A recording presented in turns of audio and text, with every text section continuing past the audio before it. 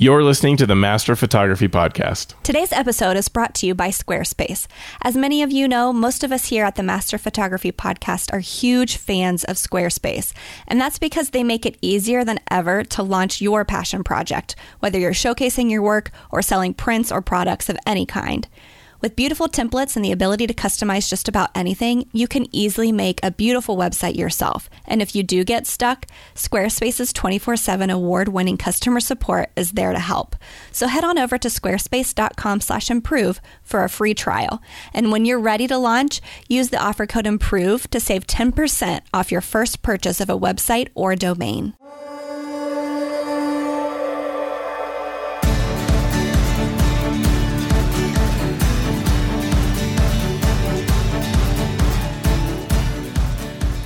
Welcome to the Master Photography Roundtable, part of the Master Photography Podcast Network. You're joined by thousands of photographers listening to this show who are all on the same journey to master their photography. I'm your host, Jeff Harmon, and I have got with me today at the roundtable a real hero of mine, Don Komarechka, and I'm so glad, Don, that you were able to join me on short notice today. None of my fellow roundtablers were able to make it in their schedule today to join me, so thank you for being able to join me at such short notice. I'm thrilled to be here. Anytime you want my voice, my opinion, I'm always happy to loan it to you. Excellent. And, the topics, I guess maybe I did decide the topics after I found out that I was going to be able to have you be on the show. So there are topics that I think are going to, you are so well suited to be able to address. And so for those of you who don't know Don, I do have to introduce you. We did a Photo Taco episode. So that's the other podcast I work on. And I had Don on and we talked about DPI. And so if anyone wants to learn about DPI, go check out that episode. We went through it in a lot of detail. And Don, I got a lot of feedback saying that people finally understood DPI out of that. So wow, that's a huge accomplishment. Because I've explained it to people and then the next week they don't understand it. Right. Yeah. So it's great. That was a really fun episode. And I'm so glad to have you. And we're going to plan some more to have you come on the Photo Taco podcast too. But for the listeners here who maybe don't go to Photo Taco and didn't know Don before, he's kind of the best description I think I have for you, Don, is you're a mad scientist with a camera. Yes, I'll embrace that. That's perfect. He does some really incredible things with the camera, stuff I really wish I had time to do. Don gets to do the things I wish I had time for. And he's doing stuff that like very few people on the planet are doing. It's really fun to hear Don talk about this stuff. He's probably most well known for as a snowflake photographer. But the work I love the very most isn't any photos you're producing. It's your podcast. It's Photo Geek Weekly is a podcast that Don does, and I just absolutely love it. It's really fun. I have about 18 different podcasts that I try to listen to, and I get behind on a lot of them, but Photo Geek Weekly is not one I get behind on. So I really like that show. Well, and we try very hard with that show to dig under the hood for topics that other people are talking about and finding a different angle to discuss it, or finding things that are geeky, sciencey, directly photography related, limit pushing stuff. That honestly, it's just so much fun to think about what the possibilities are, because the photographic landscape is changing so quickly in so many different ways that it's going to be, 5 years from now, the definition of photography will probably change. It's that fundamental of a shift that we're going through right now. So it's fun to ride that wave. Yeah. We have all the mirrorless stuff that's happening. It's going to change the world, but we even have our first topic today. So great segue there, Don. Our first topic today is something that might be that sort of a game changer. And so I'm really interested to talk about it. And we're going to talk about a phone, only it's not the phone everyone might be expecting. Today, as we record this episode, Apple is unveiling their next generation iPhone here in September 2018, and we're not talking about it at all. This is a phone that's from Red, and that's the camera manufacturer. They produce really high-end and really expensive cameras, and they have now produced a phone as well. It's called the Hydrogen One, and I've heard you gush about this phone for a very long time. Well, gushing about it, even though I didn't even have it. I was just loving it on paper. Right. And so it's an Android phone, but it has a super unique feature. in a holographic display. There were 2 pre-order models that they offered, one called aluminum for $1,200 and the other one titanium for $1,600. And I had never heard of this until I heard you mention it on your podcast, Don. But I want to know, first off, how you even found out about this thing, because I just didn't see any news about it anywhere else. And what made you decide to commit to it over, I think you were using an iPhone previously, right? Yeah, and you know what? I think a phone is a longer-term investment than getting a new one every single time another one comes out. My previous phone was an iPhone 6, for example, because they're just evolutionary upgrades. It's not going to be a huge game changer. You've got the iPhone 10. Are you going to go out and get the iPhone 10s? Well, maybe, but that's not an effective use of your time and money, in my opinion. And so many people are going to backlash about that. But skip a generation or two until the features become a little bit more revolutionary. Changing the way that you'll use the device. And I don't remember exactly where I heard about it. It was on one of the photo blogs that post content really fast, like F-Stoppers or something, where if you miss it on a day, you might not see it again. And I was hooked. As soon as I learned what they were trying to do, partly because I have to backtrack a little bit. I have been toying around with 3D photography for a number of years now. And I even have like an antique stereoscope that's over 150 years old, and I can put my own images into that and see them in 3D. It's a lot of fun. I learned to cross my eyes to see things in 3D. But those are barriers to entry. Right? You have to have like an antique stereoscope or cross your eyes or wear some silly glasses. That means it's very difficult for you to share that wow factor. I was at an art show recently, the only one that I do in the summertime, exhausting weekend, but I brought that stereoscope and some of my images on cards. People were swearing with delight. It's not often that you get people, speaking curse words because they're happy about what they're seeing. But the 3D environment can actually do that. And you might be thinking, well, I'll see it. I'll believe it when I see it. And you will. Still with this device, though, it's going to be difficult to market because you can't shoot a video of it. You can't do a press conference of it that you can watch from afar. You've got to have it in your hands see it in person, in order to really see it. So let's describe what this is. It is a screen that, requiring no glasses or accoutrements whatsoever, will allow you to see in 3 dimensions. And it will not just be a 3D display. When you move the phone from side to side, or the phone is static and you move your head from side to side, you will see the 3D subject from different angles, hence being holographic in nature. Okay. And it came with a little demo video and a bunch of extra videos and stuff that you can download in a preliminary store right now. And it's all really powerful, really cool. I got an early access model called a Houdini model. Because they are a little bit behind in their production schedule, being the first phone that they've ever made. The head of Red, Jim Gennard, publicly said, we have no idea what the hell we're doing. We've never done this before. We know we're going to make something amazing. Just stick with us. And that was the exact same attitude he had when he started Oakley sunglasses, and then again when he started Red cameras. And so he is a serial entrepreneur that is behind this, and he's had successes in the face of some quite strong criticism many, many times in the past. And so here we are. They've got certification. The hardware that I have is final, but the software is continually being updated with new, fixing little glitches, improving processing, etc. So when it's going to roll out a little bit later this year, I believe in the November time frame is the carrier launch. That's when everything is going to be smoother and even more polished. But even as a first flush right now, I brought it to a camera club I was speaking at a couple of days ago nearby, and I was showing it to people, and they were saying, this is a game changer. This is wow. This is impressive beyond just looking at, that's a great new OLED display on your phone. This, to me, is a step in an entirely new direction for the not only camera manufacturers, but for cell phone manufacturers combined.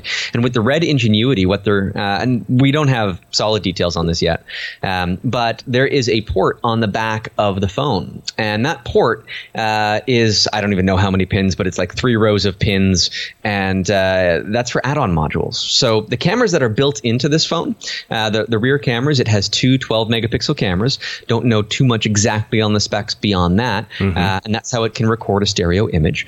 But that add-on module, you could get a cinema quality red sensor for 2D or 3D. They've said that there's battery modules and other accessories that will be compatible with this as well. So it's not just a phone.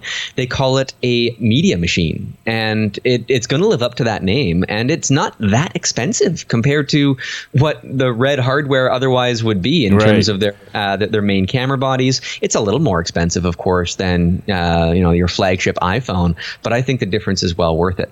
Right. That's not much different.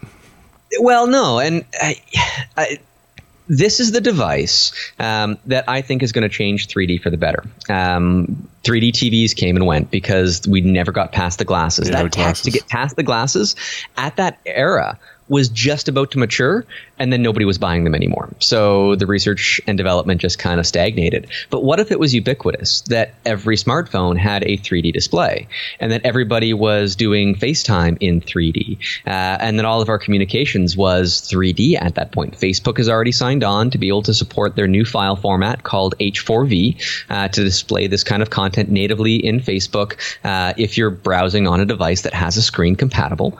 And my first impression of the 3D effect, it's really good. It's not perfect though, and so there's a few caveats to be made here. Number one is it tries to do a holographic kind of rendering using only two lenses that are placed fairly close together. So it has to interpolate data and guess. And it's doing that on a cell phone in real time for video purposes. And so it's going to be guessing incorrectly some of the time. I noticed I had some vertical lines in one image. They were posts of a railing in my living room. And it was kind of acting a little bit funnier. Right. Yeah. That can be trained. That the software can be improved over time. And that's not a hardware thing. That's just interpreting the data. And so as the polish goes on, that stuff will smooth out. An interesting point of just an observation, really, on the back of the phone, the two main cameras and the two front ones, they're spaced very, very close together. So in order to get a sort of a human perception of 3D, you have to consider what the human pupil distance is, the distance between the pupils of our two eyes, which is much greater than the maybe inch and a bit of the two cameras on the back of this phone, and it's an even smaller distance on the front. So that means the 3D effect is going to be less pronounced initially, similar to Panasonic had rolled out with their Lumix cameras when they were introducing the G line. The 12.5 millimeter stereo camera. They couldn't space them out very, very far because you're limited by the size of the sensor, and thereby the stereoscopic effect was limited for that. I've used that camera or that lens, and I've compared it to some of the images taken with this, and the images on the Red Hydrogen are much better. So they're computationally enhancing that depth by whatever means they're doing, whatever secret sauce is under the hood, and that's working well for them. I would like to see an add-on module where the 3D cinema did have the proper pupil distance, or maybe because they're really pushing this holographic tech, maybe it's not going to be two lenses. Maybe it'll be 4 or 6 or however many, and maybe you could link different devices together to increase the points of different perspectives and create a true holographic video or photo of a subject that you're looking at. It brings it to life in a way that, unless you're like looking through. I can't even really make a comparison. I mean, I have like a ViewMaster on steroids. It was designed to hold 6x6 centimeter medium format slides shot in stereo. And that is the best 3D viewing experience I've ever had. This is on par with that. Wow. So, have you put any of your own stuff on there yet? See, now this is a sticking point for me too. As an early adopter, their software to convert existing 3D stuff isn't out yet. Okay. I know some people have it because you've got converted content in demo reels and what have you, sure. But it's not available to me yet. So I can use the cameras on it and I can create content on the device, but I can't yet port my existing stuff over. I was hoping that they would be able to read the MPO file format, which is how you could view 3D images on a 3D TV. I tried. It doesn't recognize them, at least not yet. Again, the software is unfinalized on this device, so I can't really, beat it up about that. Carrier release is still months away, and by then all of these things will be in place. Right. Oh, man, that sounds so fun and exciting. Okay, so now we've gone through a little bit of what is involved with this phone. They're trying something so new, and I agree with you. It's a potential game changer. This is something that could be a really, really big deal. Do you expect that holographic displays are going to be something that are going to come to Apple and Google phones and be kind of a standard feature going forward? I would love to see that, and there's a few reasons why it might happen. Number one, the screen technology is not Red proprietary. They're licensing it from a company called Leia, named after the Star Wars hologram reference with R2-D2. But Leia, as a company, I think Red might have some stake in them at this point. But it's a licensable technology, and so anybody that wants to say, these things from Red are selling like hotcakes, and people looking at a phone on display in any phone store, they're going to see that and they're going to say, yes, that tech is amazing. I want to walk home with that. So why aren't our phones able to do that? I also have to reiterate, the 2D display is exceptional. It is, I'm coming from an iPhone 6, but I have held the latest and greatest phones, and this is really, really beautiful. I love the color rendition. It can get incredibly bright, incredibly dim, and it still holds together very nicely. When it switches into 3D display, two things happen. Number one, the two-dimensional resolution goes down, and the brightness goes down just a little bit. Okay. So because the 2D resolution goes down, you can tell something different is going on. It doesn't just immediately become more deep in the content display. You can tell a mode is switching from one to the other, but that's just how the tech has to work. So I've been pretty happy with how that transition goes. And I've just got a bunch of pictures of my daughter on swings and playground equipment, and you can absolutely see the depth shift from the foreground to the background and everything else interacting so beautifully in that. And I showed that to some family members the other day, and they couldn't say anything. They're like, wow. Right. Okay. That becomes really useful moving forward, too, because if I'm generating this kind of content now, who knows what screens will be able to display it even better in the future, too. To be creating this content with every image that I create, it's only going to pay dividends forward. Sure.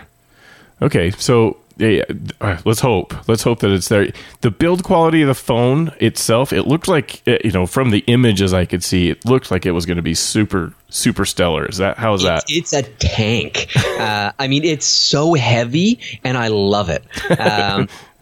Partly because if I was going to get a big phone, we had the bend gate issue with the iPhones and whatever else, not really holding up to their size. I didn't want a phone this big for the longest time, because something this big with nice smooth edges all over the place, that's going to slip out of my hands so easy. It was just a cautionary deterrent. I didn't want to drop something like this. This phone has ridges on the edges that have little dips inside them for your fingers to hold it nice and tight perfectly. It's not going to fall out of my hands no matter how I'm shaking it about. And that flies in the face of cell phone designs right now, because it is an anachronism in the sense that this device, I'm just hitting the thumb sensor on the side accidentally, and it turned on the screen. But the phone itself, it's the best built device that I think that I've held in terms of a mobile phone for something of this size. Now, I'm also used to working with big beefy cameras and things like that. Right. So I'm no stranger to having something bigger than the norm in terms of what a communication device or an image capture device would be. But I don't know. Am I singing its praises too much? It's so early. I haven't had it for that long. Yeah. I've only had it for about a week. And I'm coming from Apple, so my transition to Android has also been, haphazard, but that's just me not spending a day dedicated to figuring out all of the differences and eccentricities that I got used to on the iPhone that are done better here, but different, and I have to adapt to it. So it's turning into a little love affair, I think, with this phone. Any sense for how well they're going to be able to keep on the latest Android version? Well, it's 8.1 Oreo right now. And if they're constantly updating and keeping up to date, I have no reason to think that they'll fall behind. I mean, I don't know if any phones are actively updating to Android 9, which is Pie, I think. Some phones might be shipping with it. I know that the Google-specific devices, their flagships have it, but we'll see a rollout here, I'm certain. If they're up to date now, there's no reason for them not to be. They seem like a company that'll stay well on that ball. Sure, yeah. Okay, so now the last thing here. What do you think it means for like photography in general? Do you think we're headed to a place where photographers are going to really have to pay attention to stereoscopic imaging, and they're going to need to play around with this ahead of maybe this becoming more mainstream and get used to it? Well, I'm riding the wave right now, and if this thing does take off, then I'm at the peak of that wave, and I'm happy. But look at other phone manufacturers that we hear whispers of prototypes of 5 and 7 camera phones that are arranged in circles for whatever reason. Maybe it's for computational photography. Maybe if some have similar focal lengths, then you can do stereo imagery with that. It's just putting it together in the right way. So the devices are becoming increasingly capable of producing something like this. Computational photography. I was just watching part of the Apple conference. I know we're not talking about that specifically, but they were talking quite heavily when they were talking about their cameras about how they can blur the background very effectively, and how they have this smart HDR tech and blah blah blah. That it's all using math and computational power to improve the quality of our images. And it's been a road we've been on for a long time. Right. And it's a road that we're just going to continue down. The fork in the road is when you say, okay, well, it's not just 2D, it's 3D. And how do we make 3D better? How do we make it more accessible? How do we make it more enjoyable? There's a photo that I had taken on a photo walk in Toronto. Was it 2 years ago now? And I had done it with an antique stereo camera from like 1926. And that was one of the images that I put in that Viewmaster on steroids device. And when I look at that image, it feels like I'm right back there with my friends having a great time. It's not like I'm distant from that, like a photograph is a memory. It feels like I'm right there again.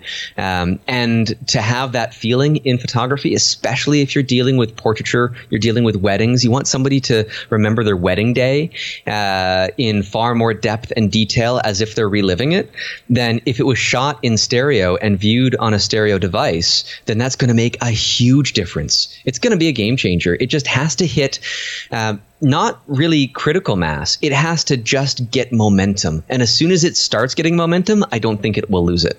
Have you played around with doing stereoscopic with like more modern cameras?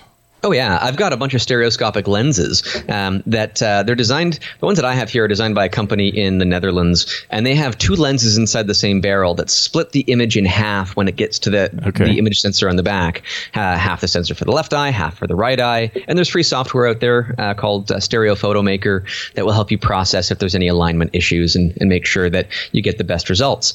And that I've been doing on Canon full frame bodies, and I've got that Panasonic Lumix lens that I modified for macro photography to increase its stereo presence there as well. And it performs nicely. So on modern cameras, you can absolutely do this kind of stuff. And imagine if you can do 4K video using the entire sensor, then you can break that down to roughly 1080p per eye and do stereo video as well. Sure. Yeah.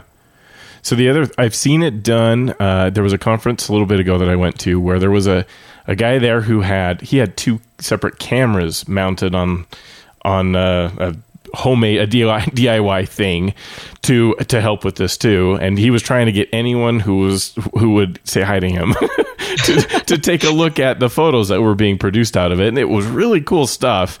But he had 2 different cameras. Is there an advantage, do you think, because you get the whole sensor in that way, to have the 2 cameras mounted there at the pupil distance apart to taking the photos versus the lens that splits it? Right. So there's another way to do it too, called a beam splitter, where you take some first surface mirrors and you can split an image out to be further away using mirrors that then would reflect back towards the main sensor. And those have some limited use. There's a company out there now making a very large one for digital SLRs called Kula, Kula.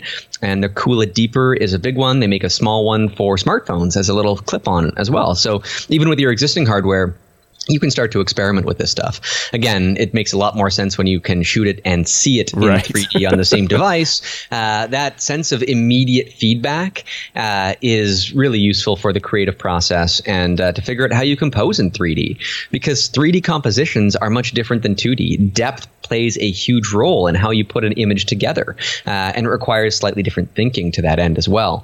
Having two separate cameras, if you want to get the pupil distance apart and you want to shoot like the highest quality imagery, then yes, two cameras with linked lenses and everything can work. But it's kind of tricky. I mean, how do you make sure that the focus is exactly the same, that both are being triggered at exactly the same time? You can rig up a trigger to fire two cameras at once, but focus in everything else, exposure being slightly off from one to the other, especially if you're in a run and gun kind of scenario, you'd want to have a purpose-built device. And it looks like Red is manufacturing that not only for this phone, but they've said that their professional cinema camera lineup, they will be introducing stereoscopic capable cameras to that lineup as well. They are diving in the deep end here without really even testing the water first. They are so sure of what they're after. Awesome. Well, it's really fun. It's incredible technology. I love it that we have a company pushing forward something that no one else is doing. That's really great with the phone here. And let's hope that it catches on. Let's hope. Well, I will say that HTC tried to roll out a no glasses required stereo 3D phone a couple of years ago anyhow. Okay. But it used lenticular display technology, which is so poor in comparison. It's not even the same thing. It's like a tricycle compared to a motorcycle when you see what this thing can do and how it performs.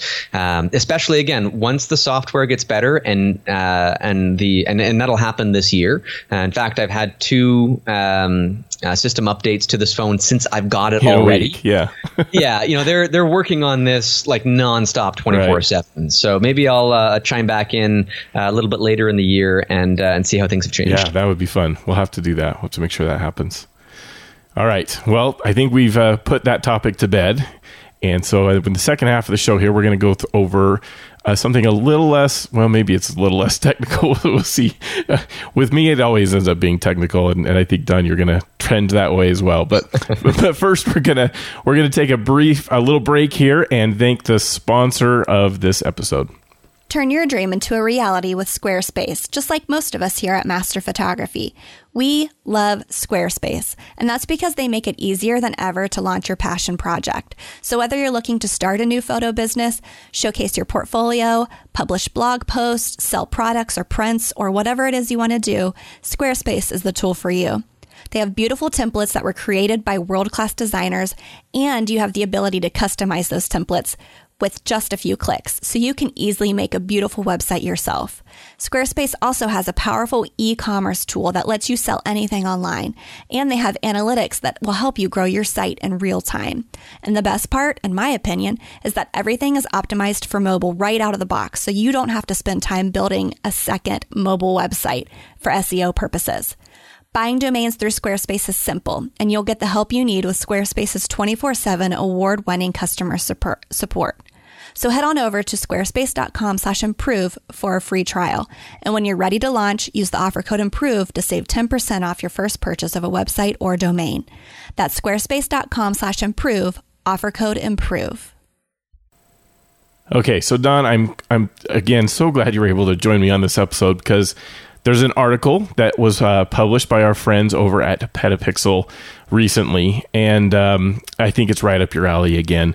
So as a hobbyist photographer, that's what I do. I don't do this professionally. My day job is something entirely different. My budget for photography gear is really limited. It's very, very small. I have to get it through the finance committee here at the Harmon House, and that's not easy to do when, especially because the least expensive of that stuff I've already got. So now all that's left is the stuff that's going to really take some funds to get there. And so I really appreciate when I can find a really good DIY kind of solution to any kind of photography thing. I want to go jump on it and see if I can make it happen. And so it piqued my interest because of that, because this is a DIY solution that Petapixel brought light to. And it turned out it was so the solution is for white balance. And it turned out that it was actually a pretty dated source that Petapixel was kind of republishing the information from. A company called LibRaw was the one that originally published this whole idea, and they did it back in 2016. And we've talked about white balance a lot here on the Master Photography Podcast.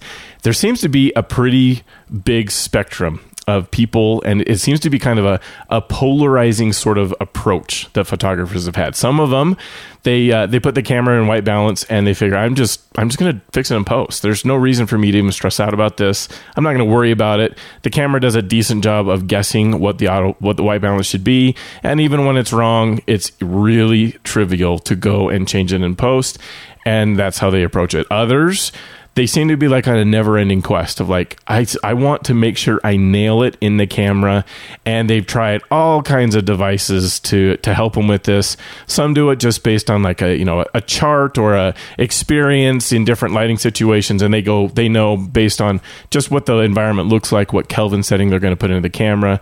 Others, they put a target in the scene, like a white balance card or a pop-up or an X-Rite board, something like that, the commercial product that they've bought. Some others have gone the way of attaching something to the camera, like an Expo disc. And there's lots of ways to approach this. There seems to be a lot of people that feel like those that are going so extreme on this, it's wasted effort, wasted brain power, wasted approach. And the others are saying, well, you just don't want to get it right in camera, and it's better to get it right in camera. So Don, first off, tell me where on that spectrum you are with white balance. Okay, well, I do a lot of nature photography, a lot of macro photography, where I'm playing with vibrant colors that are real, but they don't necessarily have to be pinpoint accurate. In some cases, like when you've got green foliage, you want that green to have its proper color. If it's too oversaturated, it might turn into something that looks neon, or too turquoise, it doesn't feel real. And so like the green on somebody's lawn is actually if that's not accurate, and white balance will control that, of course. Other settings can too, then the image just feels manipulated in some way, even if it's just the white balance that has been set to the wrong setting. So how do I typically control white balance? Because my subjects are not critical to white balance, I'm not worrying about skin tones. I'm not doing product photography where I have to match a specific Pantone. It's not as critical. That said, when I'm shooting video and I can't fix it in post as easy because it's not raw data, and it's often much more compressed than a JPEG out of the camera would be, making changes like that after the fact are far more difficult. And so you want to make sure that you are at least on target. So X-Rite is technically a sponsor of mine. I'm one of their Colorati, but I've got some other targets, and I've got some other printer calibrators, because when I print, color calibration has to, like what I see on the screen has to match what comes out of the printer. And that's critical, because if that's wrong, well, you can't fix it after it's printed. You just have to waste money and do it again. So color accuracy is of some extreme importance to me. But in order to get proper white balance, there are so many ways to do it. The one that we're talking about, I don't know if we mentioned it actually. We mentioned DIY technique. It's to take that plumber's tape, the stuff that you'd wrap to seal around a pipe, and wrap that around just a eraser, and just those white erasers. So this will allow you to have something that'll fit in your pocket or your camera bag that you can whip out, and it purports to be a fairly accurate white balance target. Except that it isn't. Because I went out and I tested this today. I knew that this was going to be a topic, so I bought a roll of the stuff, and I shined an ultraviolet flashlight on it. And it's not spectrally neutral. What that means is it fluoresces under ultraviolet light. The same thing as a white piece of paper, most clothing, a lot of cheap paper for printers and things like that. They have optical brightening agents in them that take ultraviolet light and fluoresce it back into the visible spectrum to make it look whiter and brighter than it would be than if it was just reflecting the visible spectrum of light. What that means is colors can skew when you have an ultraviolet component to the light source, like sunlight, which does, of course, contain ultraviolet light. Incandescent bulbs, I believe, also do too.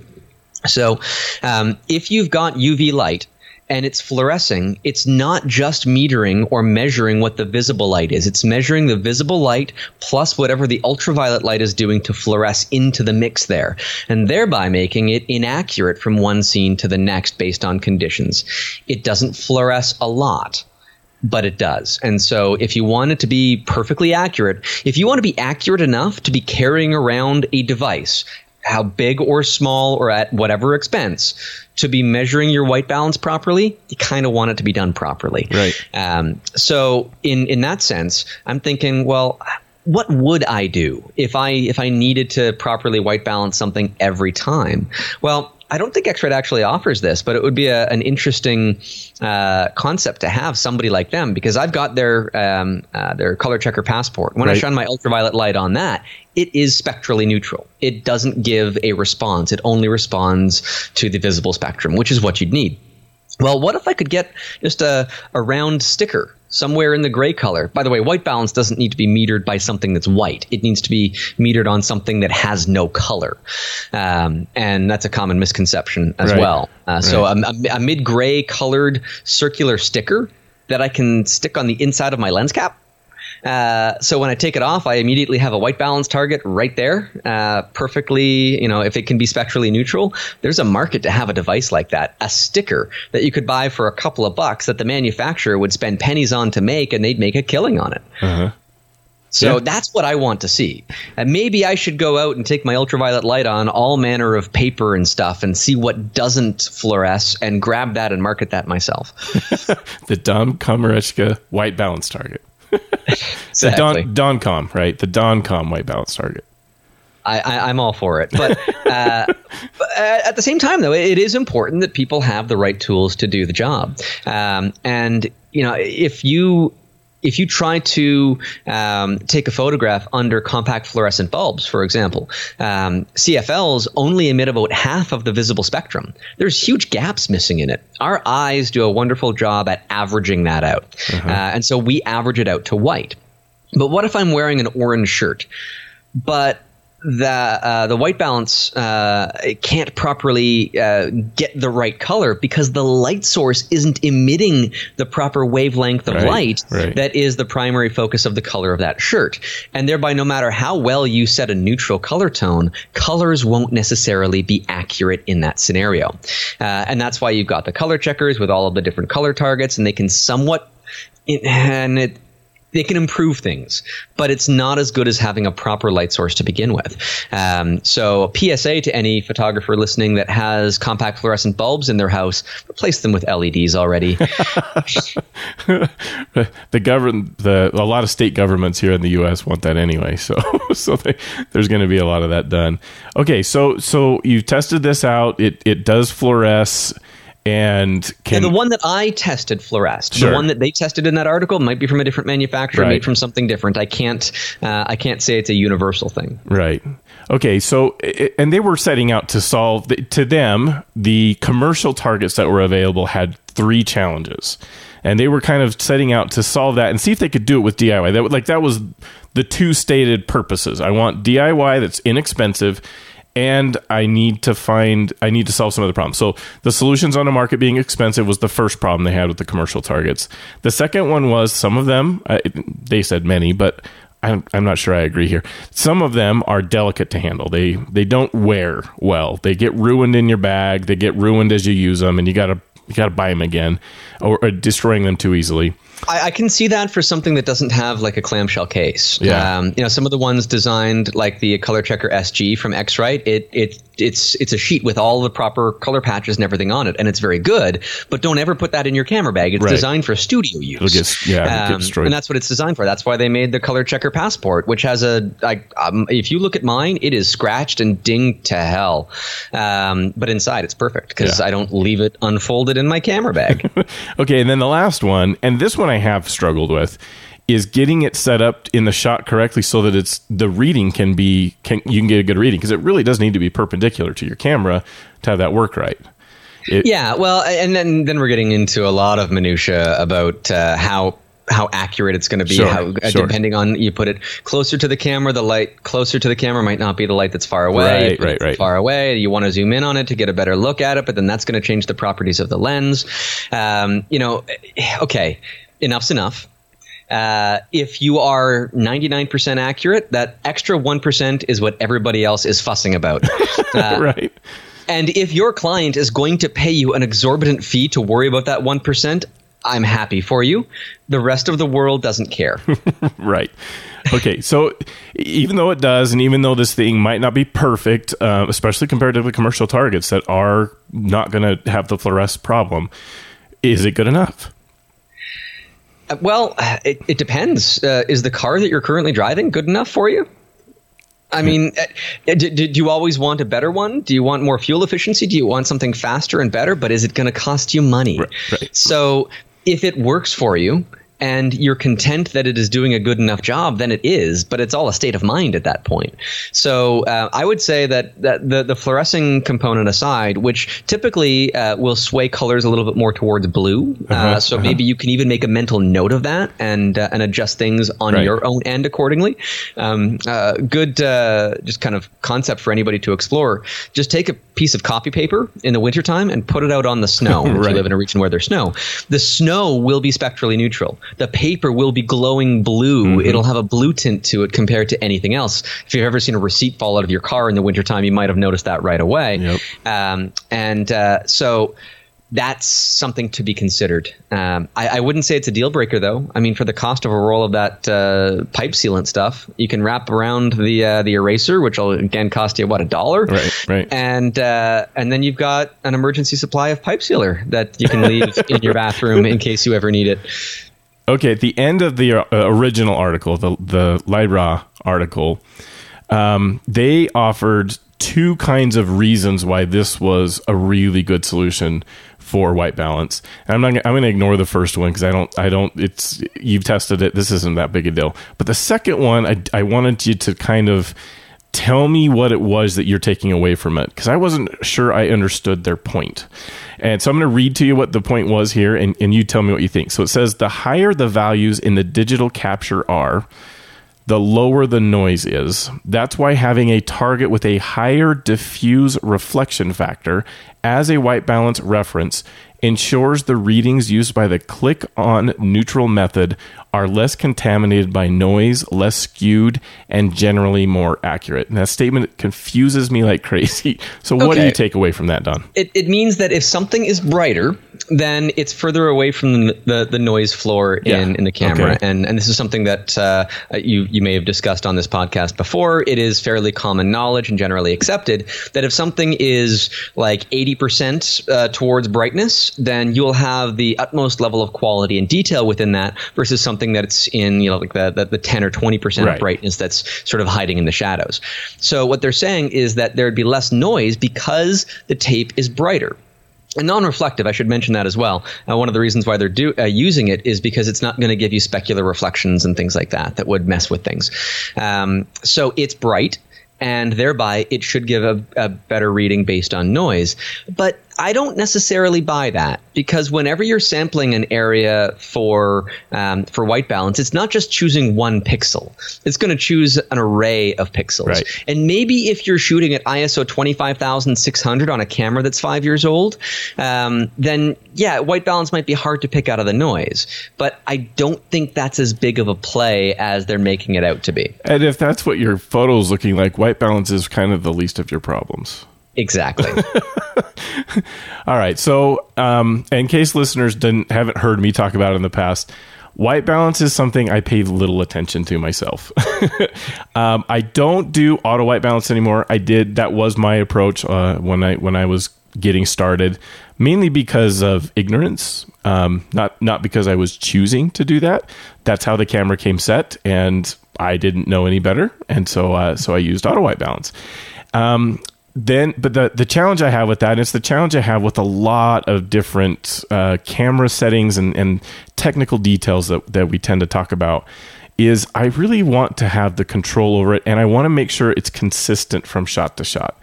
As I'm out taking whatever I'm shooting, because I shoot a lot of variety of things, as I'm going to go post-process them, and I played around with composition, or I played around with model positioning, or whatever differences there might be between the shots, I don't want to have to deal with exposure differences and white balance differences and other things that might be involved from shot to shot. So I like taking control over it. And even if it's wrong, at least they're all wrong the same way. Well, and of course, if you're shooting raw, you can fix one and copy and paste that setting to everything else. That's right. Now, in my workflow, I rarely do a series of things like a bunch of images from a portraits session or a wedding or what have you. But the only thing that would be consistent would be my snowflake work, but it's all lit by the same flash. So those settings are static and it's a controlled environment, and I'm not worried about it. But when I've got an image and I'm fine-tuning it with those, maybe 3 or 4 hours of attention on every image, and sometimes it's just really fiddly stuff like dodging and burning really slightly here and there to guide your eye around the image, some cloning cleanup work. It's nothing that's too demonstrably changing to the image. It's not transformative. It's just enhancing. And one of those things that I'll pay attention to right from the very get-go is the color temperature and the color tint. And I just want to make sure that those hit the mark as best as possible. And there's a couple of tricks to just kind of get a feel for that. One is to, if you're in Lightroom, or you can do it in Photoshop too, you just right-click on the matte around the image itself, and you can change it from black, different shades of gray, to a custom setting that I usually set to white, so that I can fiddle around and just see, does it look good against a brighter neutral gray? I don't edit the image that way overall, but if it's a really dark gray, which is I think the default setting, it'll be harder to find a proper neutral reference point to the image to help you establish what that neutral point should be. And extra bonus to that, when I'm sending something off to the printer, I set that background to white, which gives me an idea about what the white point of the print is. Because oftentimes, even in a calibrated monitor environment, you might be thinking the print is going to come out okay because it's a transmitted light display versus a reflected light print. And the transmitted light display, your eyes adapt to much more easily than the print. So if you set it to white, you'll get a proper white point reference for printing. Adjust your brightness accordingly, and then set it back to whatever the default is. Right. Yeah, and even if I set it to what it should be, if I've done it with the target so that I've had that reference point, and I can go, put the dropper on the target and get what should be perfect white balance, I usually don't like it.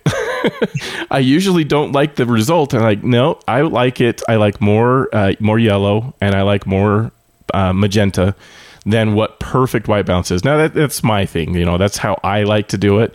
Not everyone's going to feel that way. Some people might really like what the perfect white balance is going to show them. But I kind of, it's why I'm not really that worried about having a target anymore, because I generally like to eye it myself. I use the calibrated display, and I've just become accustomed to it being reasonable in my own workflow. But everyone kind of needs to figure out what's going to work for them, how they're going to want to set this. You made a great point about what the white balance means to you. And, what if you're in a house that has all warm incandescent light bulbs? Sure. Or if you're looking at a gallery that has paintings on the wall, or even somebody painting in their studio. I did artwork reproduction for a very large set of paintings that were depicting the events of World War I, called Project Remembrance. And if anybody's curious, you can see that artwork at projectremembrance.ca. And to get the colors accurate, the lights that I was using to photograph it were a different temperature than the lights that the artist was using to paint it, because I needed to have my special lights that had to have polarizing filters on them in order to cut out reflections. And so if anybody's never done artwork photography, put polarizing sheets in front of your lights, put them 45 degrees to the camera, and put a polarizing filter on your lens and rotate it until all the reflections disappear. Works like magic, but I had to use different lights for that. And so when I color calibrated everything to the nines with my color checker and everything, it didn't match the artist's intent because it was a different light source that they were painting under. Mm-hmm. And I mean, I kind of understood that I would have to modify the colors to some degree. So I went back to the studio with the final images and we adjusted them to taste. But it's art, right? This is... Even if you're a photojournalist, white balance doesn't necessarily, like, you don't need to have, it's not in the code of ethics to have your white balance to correct as a photojournalist. If you're doing it for the pure sake of it being art and it looks good to you, even though the numbers don't match up to saying, hey, this is perfect, then it looks good to you. Right. And I think that's the end of the story. Right. All right, good. I think we covered that pretty well, too. I'm so glad. Like I said, you were the perfect guy to come and talk with me about this. That was good. I think we would have struggled with that topic with some others. Okay, let's move on to the doodads of the week. So this is the part where we share the things that we're using, the stuff that we want to recommend to listeners. We get a lot of new listeners all the time, and so I'm going to repeat one because I recommended this one before. And it's an app available on iOS and Android called PhotoPills, and it's about $10 to buy the app. And I love this app. Like I said, I shoot all kinds of different stuff. I try to shoot everything I can. I just enjoy trying to tackle every type of photography, figure out my cameras to even capture it. I fail miserably at first, and then I figure it out, and it's all fun. It's what I love. And PhotoPills has inside of it, in this app, a whole bunch of calculators that help me as I encounter those different kind of shooting situations, to give me some guidance on settings to use. There's some really cool virtual reality stuff in it to help you find different things in the night sky that you might want to shoot, or figure out when is sunset and when is sunrise, and blue hour, gold hour times, and it even can consider the landscape around you as you're doing that. It's really cool. It's a very powerful app. It's kind of tough to figure out how to use. I'll be honest there, that there's a bit of a learning curve as you go in there. If you're a brand new photographer, you might want to hold off a bit, or get it and go use it as a guide to learning photography and figure out what the terms mean that it's talking about in there. But any tool that you can use to learn and accelerate that learning process. I mean, you and I, Jeff, we both stumbled around in the dark and come across solutions, and we were so glad that we stumbled across the right thing, because we could have been, on the wrong path, or just going nowhere, spinning our wheels for a long time. Having an app to guide you through some of that, yeah, it's incredible. It's a huge asset. Yeah, it's really great, and they update it continuously. Like, as astrological things happen, there's updates to help you plan around those things.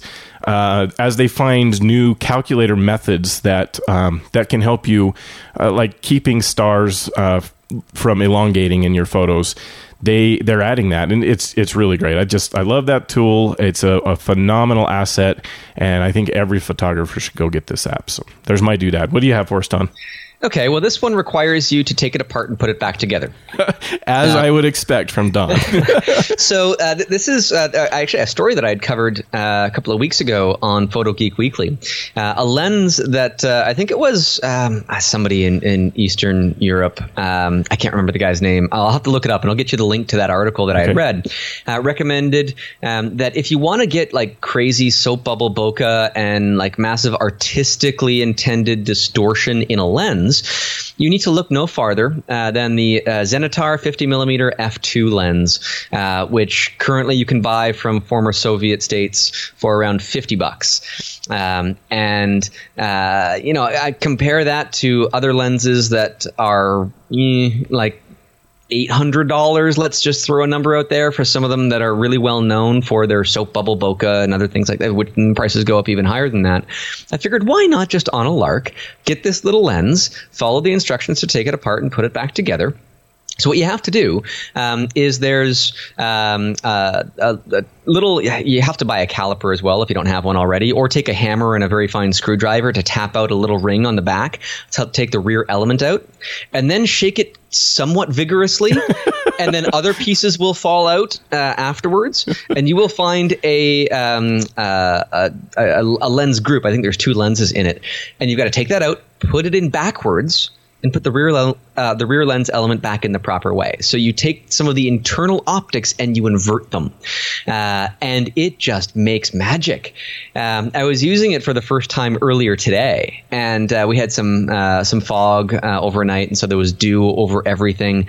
And my goodness, the bokeh is just stunning. The issue is the in-focus areas, maybe not so much. So you have to choose your subject fairly carefully. The background details and everything are wonderful. Maybe you'll just use this lens to run around and make textures that you can apply in post to other things. Right. And if you get the right subject and get it framed nicely against the background, water droplets or facets of a mineral or a crystal stone always work really well. Just poke holes in a piece of paper and backlight it too. I mean, there's so many different ways for you to get interesting bokeh, and then use that as a component within this kind of weird Frankenstein lens. But for $50, people are spending a lot on these lomography art lenses these days. And I was just kind of happy to come across one that it did take me about 15 minutes of time to take it apart. I couldn't find my calipers, so I had to take a hammer to the lens. Not the first time I've had to do that either, by the way. Put it back together and it works. It's just a fun little tool that if you're just not in a creative groove, if you're just not feeling inspired, throw this on your camera and that will change. And then you need an adapter for cameras? Yeah, it's an M42 mount, so you can get an adapter to virtually any other mount imaginable from that one, and those adapters cost like $5. Yeah. And then it was going to be all manual? Yep. So it's got a manual aperture, although if you want the proper bokeh effect, the aperture has to be wide open. And as is true of any of the lenses that have a similar bokeh feel, shooting wide open is best. And manual focus. So what I would typically do, because I'm using it more for macro work, I'd be physically moving the camera forward and backward to achieve focus. And the focus on the lens itself is only to establish what magnification I want the subject to have. I see. Very cool. Very cool. All right. As I would expect from Don.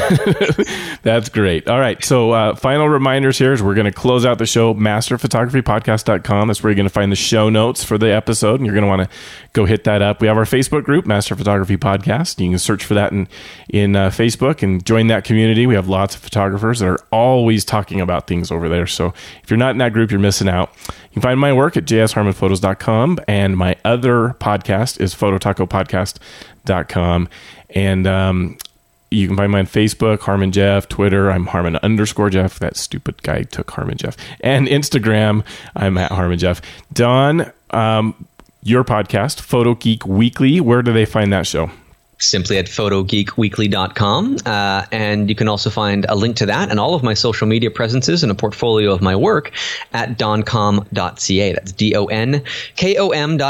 And if you like this discussion, you want to carry it forward. If you have any questions or rebuttals to what we've talked about, I'm always open to these conversations. So my contact information is everywhere. Excellent. I have to say, my favorite combo that you've had on the show, because you have you try to have different co-pilots there in the show regularly, but my favorite is Steve Brazill. I have to. Yes, Steve Brazill is such a wonderful guy, because not only does he have like a proper radio voice with a very good choice of vocabulary, and he gets excited about the same stuff, and that energy carries through the conversation, but he can talk the talk. He can. So it's so much fun to bounce ideas off of him, and new thoughts come back to me. It's like, well, I didn't think of that. So I'll have to have him back on more often. I'll let him know that you think highly of it. Yeah. I love it too that he's a network engineer by trade. So this photography wasn't his main thing, and he does phenomenal work, concert photography. It's great, really impressive stuff. But yeah, I love it when you two go geek out on Photo Geek Weekly. It's great. We'll do it again. All right. Thanks so much for joining me, Don, and we'll catch you all again in another 7 days.